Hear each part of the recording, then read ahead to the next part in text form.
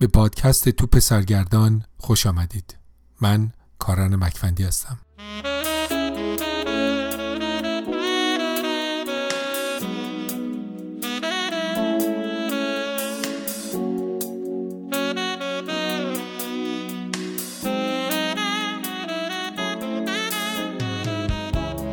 این اپیزود ترجمه فارسی فصلی از کتاب نامه‌هایی به یک ورزشکار جوان اثر کریس باش است. کریس باش ابرستاره بسکتبال آمریکا و عضو تالار مشاهیر بسکتبال است. همانطور که از عنوان کتاب برمی‌آید، فصل‌های این کتاب نامه‌هایی است از زبان او که برای یک ورزشکار جوان نوشته شده. امیدوارم لذت ببرید.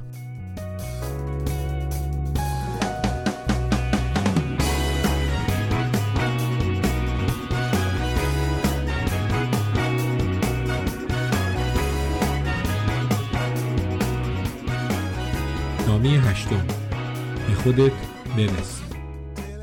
بازی کردن کنار لبران به من این فرصت رو داد تا از نزدیک یکی از بزرگترین بسکتبالیست‌های تاریخ رو ببینم. بسیاری از اون چیزایی که من از نزدیک دیدم همونیه که تماشاگرای تلویزیونی و دوستانای بسکتبال دیدن. اما من پشت صحنه اون چیزی که لبران جیمز نگه داشتم دیدم. نظم و انضباطش به همراه استعداد مادرزادیش باعث شده که او به یکی از بزرگترینای این ورزش تبدیل بشه.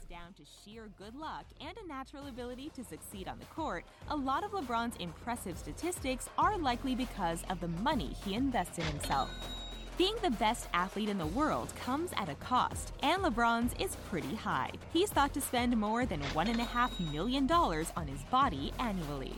LeBron has an entire team dedicated to telling him exactly what he needs to do to be the best. Ranging from dietary experts to scientists and physicians, they're always on hand to explain how he can improve his health even more. His team also includes a former Navy SEAL who serves as his biomechanist. درک این نکته مهمه، چرا که ما تمایل داریم باور کنیم ورزشکارای شاخص همینطوری قهرمان زاییده شدن، نه اینکه قهرمان ساخته بشن.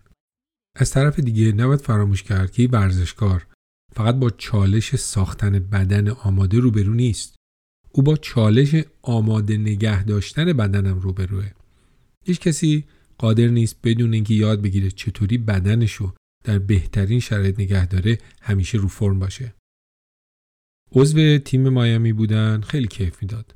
بازیکن‌ها با هم حس برابری و برادری داشتن. حسابی با هم وقت میگذروندیم، ورق بازی میکردیم و تا دیر وقت با هم بودیم. بعضی موقع هم بیرون میرفتیم و مهمونی‌های به یاد موندنی برگزار میکردیم. یکی از چیزایی که از همون روزای اول توی مخم حک شد تمرینای کششی لبران جیمز بود. تمرین کششیش نیم ساعت طول میکشید. او به من گفت هر روز بلافاصله بعد بیدار شدن و قبل از خواب این تمرینای کششی رو تکرار میکنه. تازه علاوه بر اون کششی‌ها قبل و بعد از تمرین و هر بازی هم این کار رو انجام میده. من با چشم خودم دیدم که داشتیم ورق بازی میکردیم، لبران ورق بازی رو ول کرد و قبل از اینکه بخوابه تمرین کششی انجام داد. چند بار دیدم تمرین کششی میکنه؟ 1000 بار یا شاید هم بیشتر. اگر از اوضاع و احوال رختکن تیم‌های NBA خبر ندارید، من میتونم بهتون بگم همه بازیکن‌ها دارن کششی کار میکنن. اما تعهد لبران جیمز با انجام کامل و دقیق تمرینات کششی نسبت به بقیه بازیکنایی که من دیدم قابل مقایسه نیست.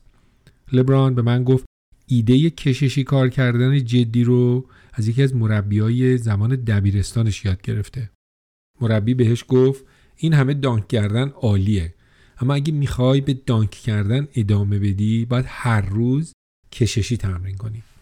لبران هم اینو با جان و دل پذیرفت. این در حالی بود که ما همه به این حرف خندیدیم.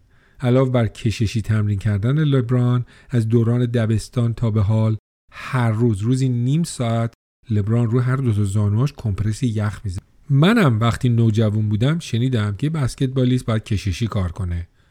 ولی وقتی جوان هستی اصلا به این چیزا فکر نمی‌کنی، چون بدنت اینقدر انعطاف پذیر و قویه که حتی اگه مثل یه زباله باش رفتار کنی خم به ابرو نمیاره. وقتی من جوان بودم اصلا به این فکر نبودم که عمر ورزشیم رو چطوری طولانی کنم. اصلا تو این حال و هوا نبودم که زمان ترمیم به بدنم بدم. وقتی جوان بودم هرگز فکر نمی‌کردم که منم یه روز پیر میشم. ذهنیتم این بود: بسکتبال بازی کنه برو خونه. هر روز فقط به همون روز فکر می‌کردم. با درد کنار می‌آمدم، جوری که انگار برای همیشه قرار جوون باشم. این که بخوام زودتر برسم که کششی کار کنم مثلا تو قاموس من نبود. این که بخوام دیرتر بمونم تا باز دوباره کششی کار کنم که اصلا صحبتشو نکن. کی وقت این کارا رو داشت؟ دبیرستان که بودم من و دوستام قبل از بازی همبرگر 2 گوشت دونه 200 گرم می‌زدیم به بدن. این تنها من نبودم که اینطوری غذا می‌خورد. سالها پرطرفدارترین رستوران بین بازیکن‌های لیگ حرفه‌ای فوتبال آمریکا رستوران چیز فکتوری بود. این رستوران با اندازه غذاهای زیاد، میز و صندلی‌های بزرگ و کالری بالا و قیمت مناسب مکان بازیکن‌های فوتبال بود. حالا کدوم بازیکن‌های از NFL تو این رستوران میرفتن؟ همه اونایی که 20 و چند ساله بودن و همشون هیولا بودن. بالاخره عادت همبرگر 2 گوشت رو گذاشتم کنار. یادم میاد پدرم به من گفت این نوع غذا خوردن تو مثل اینی که یه فراری داشته باشی بعد توش بنزین معمولی بزنی. اما هنوز بسیاری از ورزشکارا هستن که باور قدیمو دارن، مثل اون زمان قدیم غذا میخورن. سوء تعبیر نشه، من عاشق بستنیم، من عاشق شکلات اسنیکرم، دلم برای اون همبرگر گنداق قش میره. اینطوری هم نیست که من در عمرم سراغ این خوردنی‌ها نرفتم. فقط اینی که آموختم چقدر به اندازه بخورم، چون ترجیح میدم مدتی بستنی نخورم ولی قهرمان NBA بشم.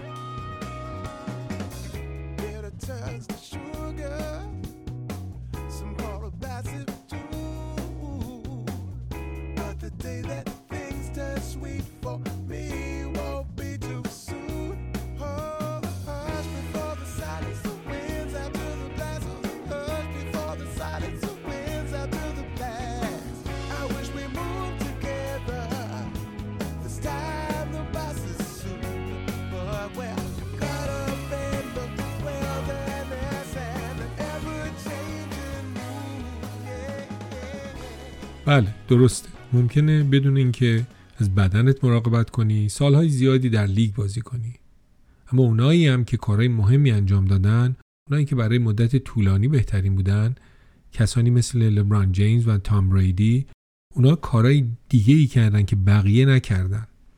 در میامی وقتی دیدم لبران و دوین وید برای نگه داشتن بدنشون چه کارهایی میکنن حسابی شوکه شدم. این تیپ بازیکن‌ها اونایی بودن که به من نشون دادن چطوری به بدنم به عنوان یه دارایی نگاه کنم. ری آلن هم اینجوری بود. اون تقریبا 10 سال از همه ما مسن‌تر بود، اما همیشه دنبال جدیدترین روش‌های درمان، ترمیم عضلات و هر چیزی که بتونه او رو ذره‌ای از دیگران جلو بیاندازه بود.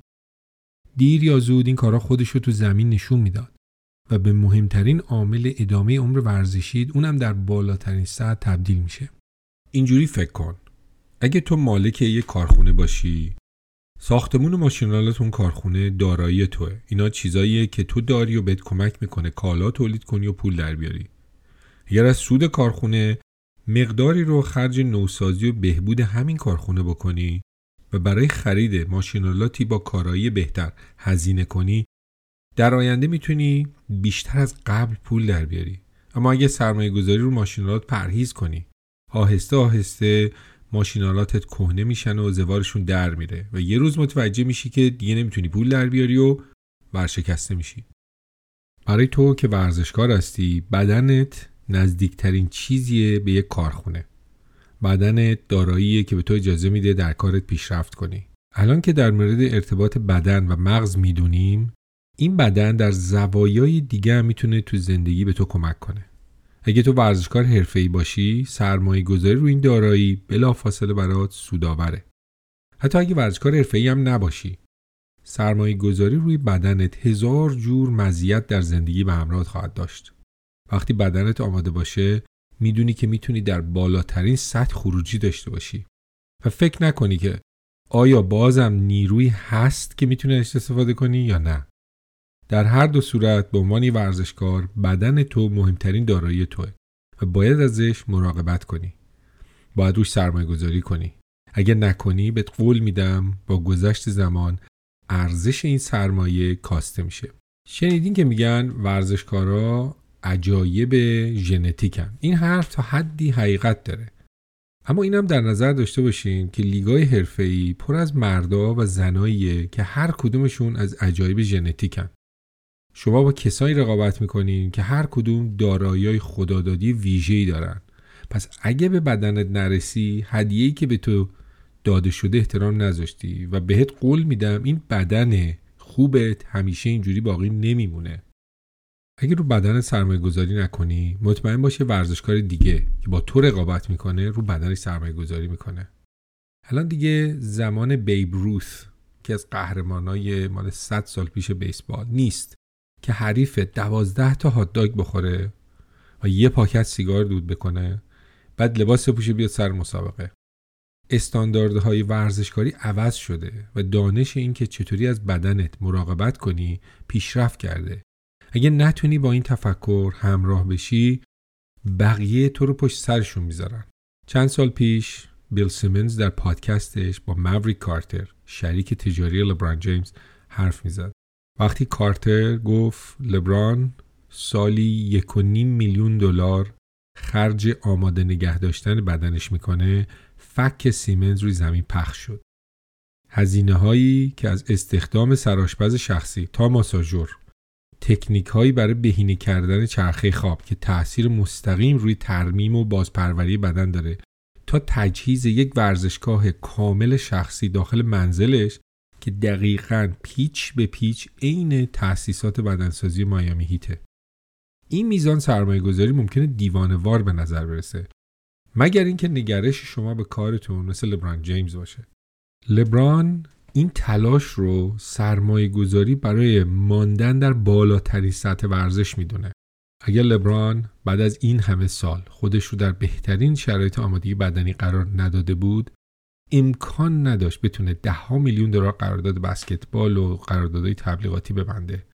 از دیدگاه مالی و طبیعتاً موفقیت ورزشی، سرمایه گذاریش روی آمادگی بدنش به شدت جواب داد.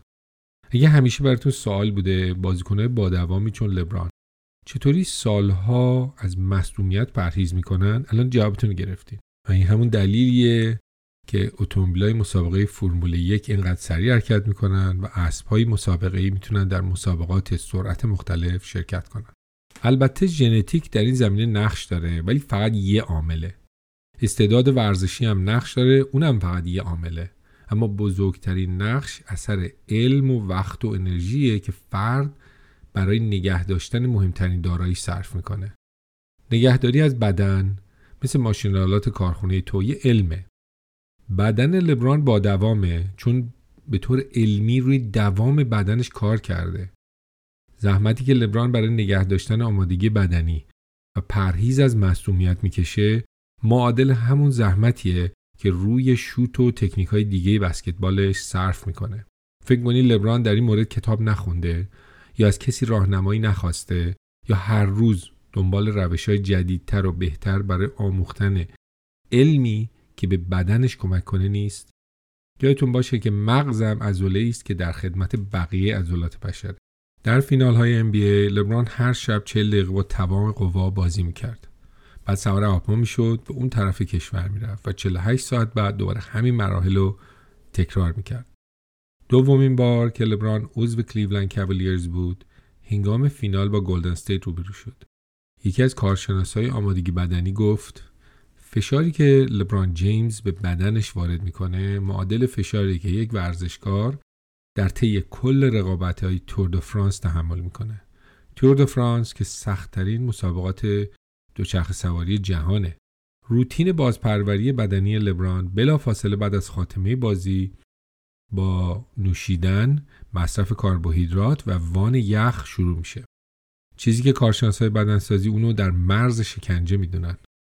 در طی پرواز او از نوشیدنی هایی که به بازسازی بدنش کمک میکنه استفاده میکنه و با دستگاه‌های مخصوصی که با برق عضلاتش رو تحریک میکنه ماساژ میگیره. یه بار بیزنس اینسایدر نوشته بود که همه اینا تازه آخر کار نیست، هنوز ادامه داره. نوشته بود که پرواز از سان فرانسیسکو ساعت 6:30 صبح در کلیولند به زمین میشینه. لبران برای خواب به خونه میره. ساعت 1 به سالن تمرین برمیگرده. حدود 30 ساعت به شروع بازی باقی مونده. او کارشو با دوچرخه ثابت ادامه ده و میان تمرینای دوچرخه با وان گرم و سرد خودش رو سر حال نگه می‌داره.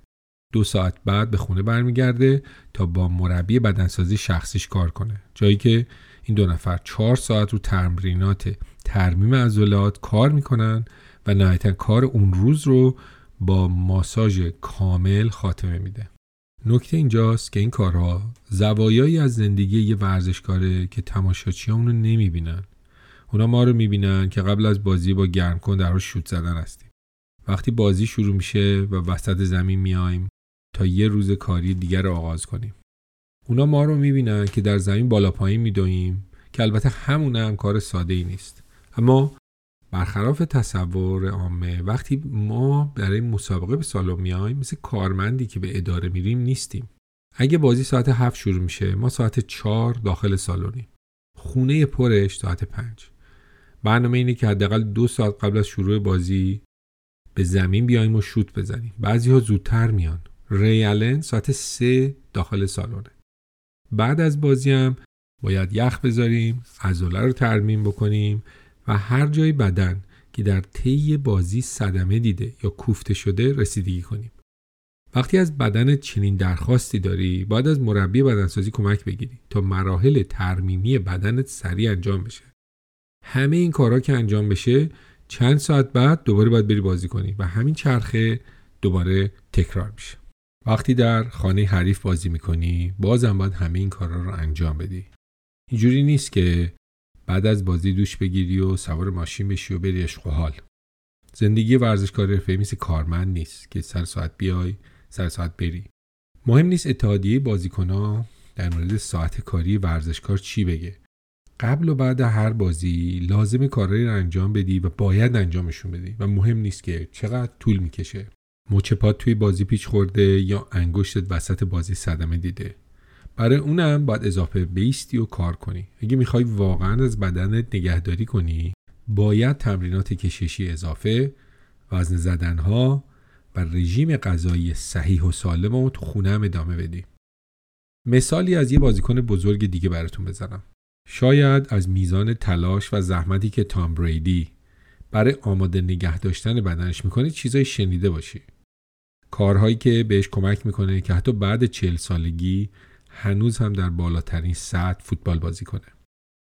اونم مثل لبران در مورد تمرینات کششی و آمادگی بدنیش مو رو از ماست میکشه. اما همه چیز تام بریدی با رژیم غذایی مخصوصش شروع میشه.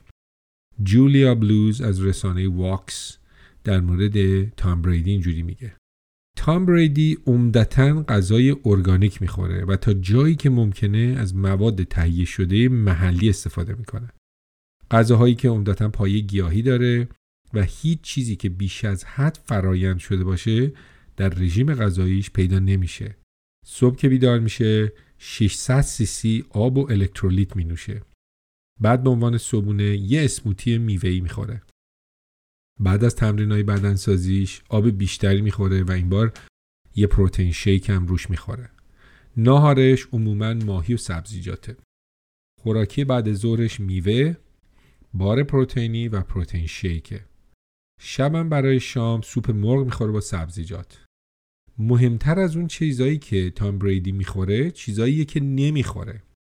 تام بریدی مصرف الکل رو به کل قطع کرد. نون، پاستایی که گلوتن داره رو کنار گذاشت. غلات برای صبحونه نمیخوره و ذرت، شیر، غذاهایی که شامل مواد نگهدارنده است، ترانس فت، شربت ذرت با فرکتوز بالا، شکر، شیرین کننده های مصنوعی، سویا، آب میوه کارخونه‌ای، غذاهای شامل غلات، مربا، بیشتر روغن‌های آشپزی، غذای منجمد، خوراکی شور، خوراکی شیرین، نوشابه شکردار، سیب زمینی سفید و هر چیزی مثل کچاپ و سویا و سسای بسته‌بندی شده کارخونه داشته باشه پرهیز میکنه.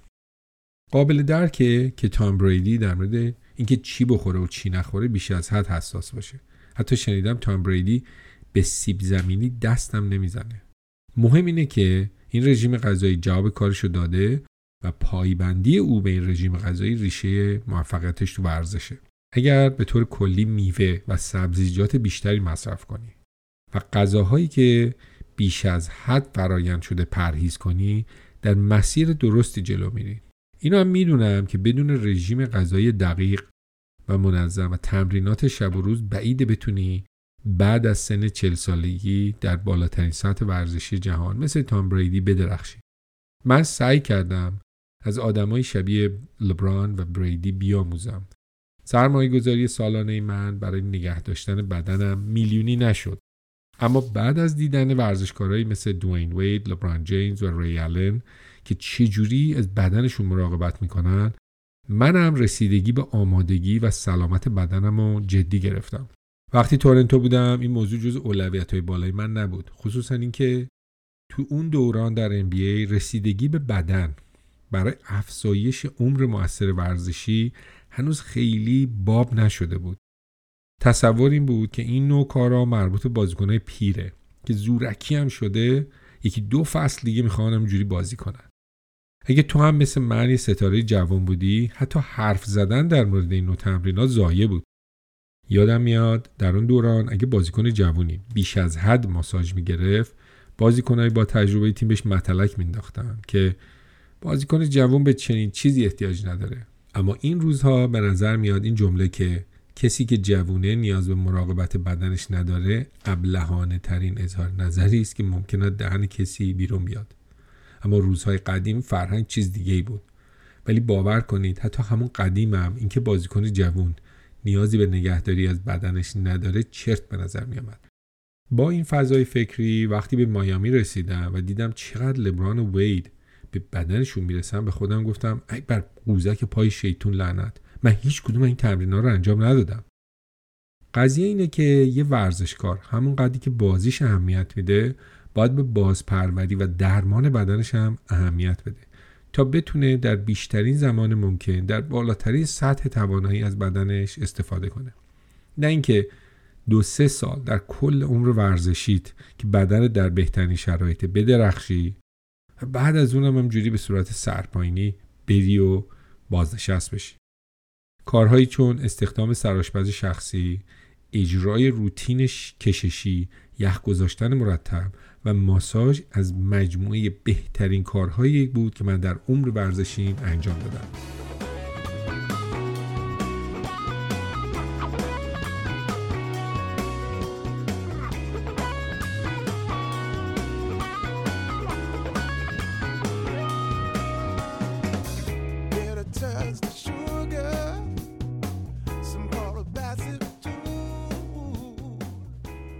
یکی از کارهایی که در انتهای عمر ورزشیم به فعالیت‌های روزانه‌ام اضافه کردم تمرین تمرکز ذهنی بود که غروبا انجام میدادم. هدفم از این روتین این بود که بتونم پریشانی روزمره فکریمو کنترل کنم تا بلکه خواب راحت و کاملی داشته باشم. چیزای شبیه بستن چشم و تمرکز روی نفس کشیدن یا کسب آرامش با کتاب خوندن در محیطی ساکت.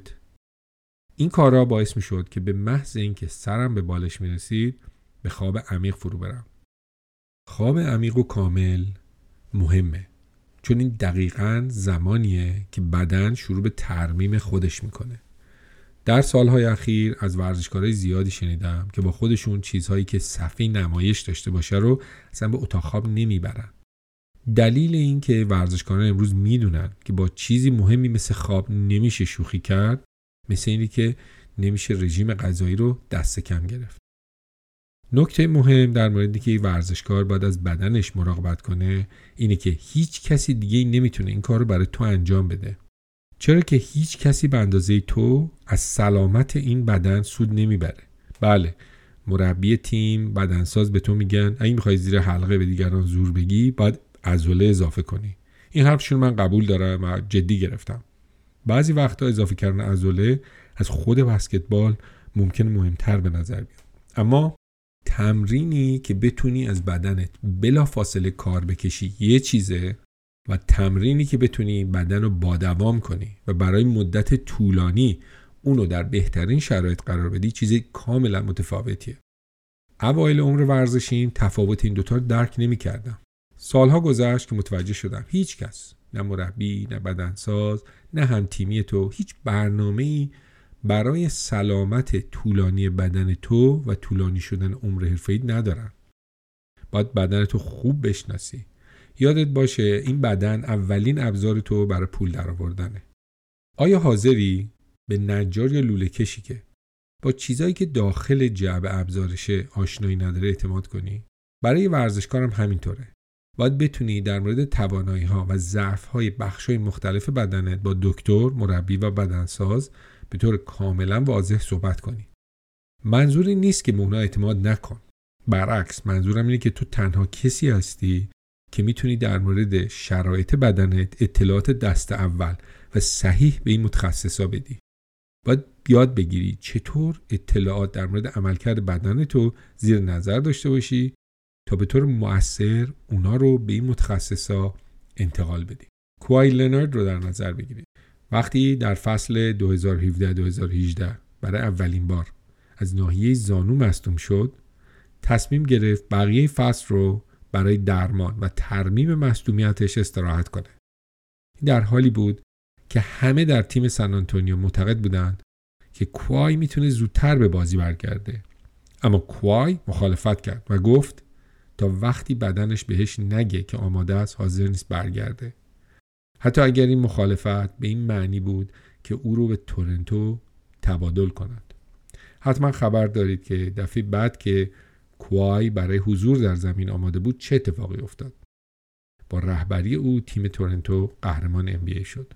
فکر میکنید اگه او حرف سن آنتونیو رو میپذیرفت و زمان درمانش رو کاهش میداد چه اتفاقی میافتاد؟ کسی نمیدونه. شاید اتفاق خاصی براش نمیافتاد. شاید هم این بار جوری مصدوم میشد که عمر ورزشیش برای همیشه تموم میشد. نکته اینجاست که کوای تنها کسی در جهان بود که میدونست چه اتفاقی تو بدنش داره میافته و او بر اساس اطلاعاتی که بدنش بهش داد تصمیمی گرفت و بعد پای اون تصمیمم ایستاد. رفتار ورزشکارای امروز با گذشته خیلی عوض شده. قدیما سیگار کشیدن در رختکن، بازی کردن در حال مصدومیت، اضافه وزن آوردن بین دو فصل خیلی باب بود. عجیب نیست که کیفیت بازی بسکتبال هر دهه که میگذره بهتر میشه و عمر مؤثر ورزشکارا طولانی تر. ورزشکارای امروز به خودشون و مهمترین داراییشون احترام بیشتری میگذارن. رسیدگی به بدن ورزشکار فقط به خوب خوردن و به اندازه کافی خوابیدن و تمرین مرتب ختم نمیشه. لازمه که یاد بگیری چطوری به بدنت گوش بدی. اینکه در چه زمانی میتونی در حال خستگی به تلاش ادامه بدی و چه وقت راستی باید دست بکشی و به بدنت اجازه بدی که خودشو ترمیم کنه. این دقیقاً همون چیزاییه که این روزها در NBA زیاد میشنویم و بهش میگن مدیریت حجم کاری. معنی این اصطلاح اینه که مربی‌ها و بازیکن‌ها اهمیت بیشتری به دوام و توانایی نگه داشتن قابلیت بالای بدنی در دراز مدت میدن. در این راه ورزشکاران بیشتر آگاه شدن و از روش‌های هوشمندانه تری برای نگهداری بدنشون در بالاترین سطح تا بیشترین زمان ممکن استفاده میکنن. یادم میاد چند تا نامه قبل بهت گفتم که یاد بگیر چطور به پیام خستگی بدنت بی‌اعتنا باشی و درد و خستگی عادت کنی. بله، این بخشی از زندگی ورزشکار سطح بالاست. ولی باید توجه داشته باشی که هنگامی که لازمه باید دست از کار بکشی و به بدنت اجازه استراحت بدی. حالا چطوری تفاوت این دوتا رو درک کنی؟ این چیزیه که فقط خودت متوجه میشی. اگه به اندازه کافی تمرین کرده باشی، به تجربه در خواهی یافت که عبور از مرز خستگی با اینکه سلامت بدن تو به خطر بندازی چه تفاوتی داره. تفاوت بین کوفتگی عضله و خستگی رو با مصدومیت و درد ناشی از اون رو به درستی تشخیص میدی. هر ورزشکاری که به اندازه کافی بازی کرده باشه تفاوت این دوتا رو میدونه. حتی اگه نتونه تفاوت این دوتا رو در قالب کلمه ها بیان کنه. هرچی بیشتر بدنتو به جلو برونی، بیشتر در مورد حدود واقعی اون در خواهی یافت.